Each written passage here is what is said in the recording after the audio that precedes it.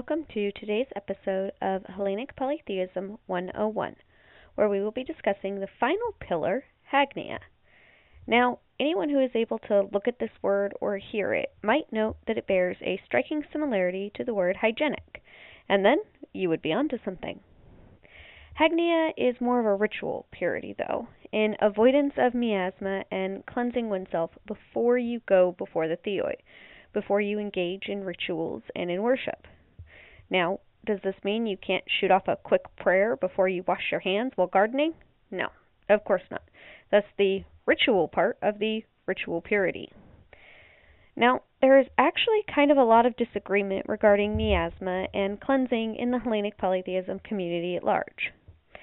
There are those who claim that, for the most part, the average person won't be contaminated with miasma throughout the course of an average daily life. There are those who believe that we collect miasma throughout the course of our everyday life. There are those who believe that we must fully cleanse ourselves before an offering, and there are those who believe that a simple washing of the hands will suffice.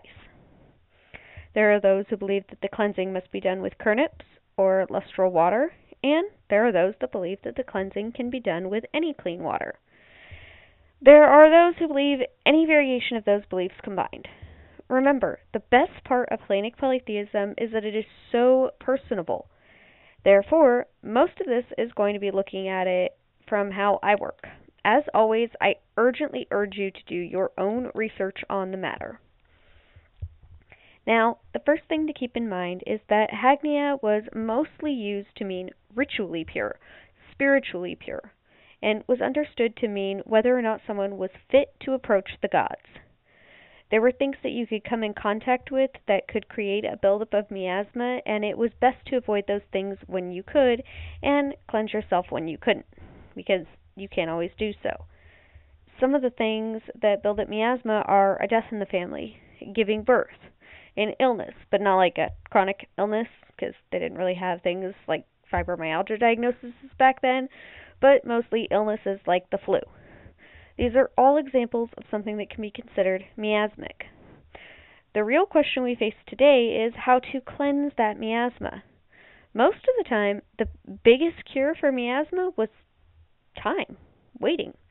There was a period of time you had to wait to no longer be considered miasmic after giving birth or after losing a loved one. You were supposed to wait until after an illness or something like that had passed. And you were also supposed to physically cleanse yourself. Mostly that meant washing up, getting physically clean. For today, for me, that means washing your hands, washing your face, take a shower or a bath, especially if you had been sick. Please take a shower and change into clean clothes. So that part is really simple. Now, historically, there's also one other thing that rendered you miasmic. It very likely won't apply to anyone hearing this or reading this transcript, but it is an issue that is covered in pretty much every source I read regarding miasma and Hagnia. So I'm going to mention it as well, just as an interesting fact. Murdering someone was very much a cause of miasma. There were very special midnight rituals one was supposed to engage in order to cleanse oneself of the miasma caused by murder. Now, normally here is where I would say that in today's society, if you commit murder, you're likely to get caught, and so won't have much use of said ritual, but that's statistically unlikely to get caught if you murder someone. So I'm just going to say don't commit murder, and you won't have to worry about what that midnight ritual is and how to go about it.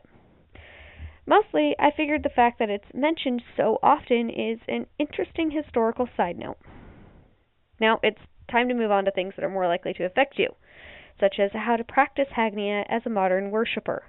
While I would love it if the average Hellenic polytheist could go to a temple and worship with others on a regular basis, the fact is that most of us worship and pray and do rituals on our own, or with a very tight-knit group in a personal private space. I myself am mostly a solitary practitioner. Sure, I have my mom and my sister who kind of sort of practice sometimes, and my kids who are interested in it and want to see what's going on, and I have a community of people online, but in my daily practice, it's me, by myself, doing the offering and praying and general worshiping. And that's probably true of most of all of you as well. So, how does a mostly solitary practitioner who isn't going to attend a ritual hosted by or attended by a large amount of people deal with community-based concepts like miasma and hagnia?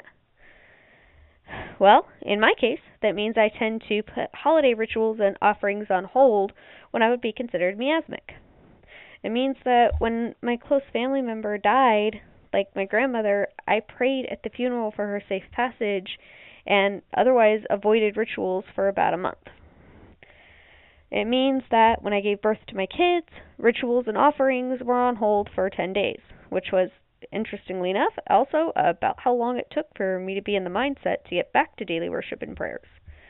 It means that when I'm sick, I wait until I'm recovered to engage in practice and worship, like when I got the flu a few years back. Well, 3 times that year, which is what I get for not getting the flu shot. I'm telling you, I'll never miss it again. And side note, if you haven't gotten your flu shot this year, please do. But anyway, when I did get the flu, I stayed in bed and rested until I was better. I may have said a few informal prayers, something along the lines of, please let this stop, I feel like I'm dying here. But I waited until I was well, and I cleaned my bed and my room and myself and my clothes. I changed out my toothbrush for a clean one and brushed my teeth with the clean toothbrush, and I just, in general, got clean again before I went back to a regular worship schedule. So, for about 5 weeks that winter, I didn't do very much in the way of practicing, and that's okay. That's what practicing hagnia and avoiding bringing miasma on yourself to focusing on the theoi, that's what that is. So, as a modern worshiper, the best way to practice hagnia is to just stay clean.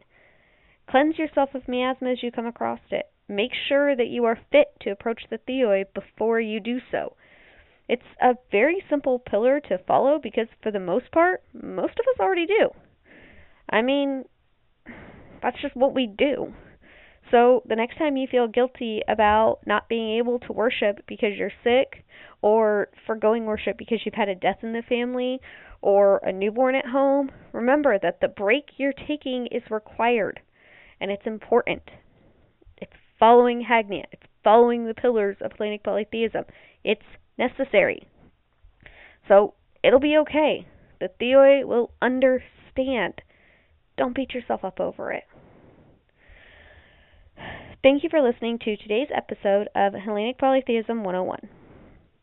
This is actually the last one that will be spent discussing the pillars of Hellenic polytheism. Remember, you can always find a transcript of the podcast on my blog at goddessdoeswitchery.tumblr.com, as well as a link to the sources I used today. And those were Inner Purity and Pollution by, I'm going to butcher this name, Andrzej Petrov, Shame and Purity in Euripides Hippolytus by Charles Segal, Shame in Ancient Greece by David Konstin, The Pillars of Hellenismos and What Is and Is Not Miasmic on the Blogspot by Barring the Aegis, and finally, A Beginner's Guide to Hellenismos by Timothy J. Alexander. You can also always ask me any questions at any time there on my Tumblr as well. Finally, as a little special something, I'm also going to have a complete transcript of all 7 episodes about the pillars in a single post as well. Right now, we're looking at 12 pages and 8,637 words, so it'll be a very long post. As a result, I am definitely going to have to set it under a read more. Heaven knows, the last thing I would do is put 12 pages and 8,000 some odd words onto a Tumblr post without setting it under a read more. Now, this post is also going to contain links to the previous podcasts, which will have links to all the sources used for these last 7 episodes as well. So please feel free to check it out and continue your own research. Always, always do your own research. Never trust what anyone says flat out until you've researched it for yourself. That's so important. I cannot impress that upon you enough.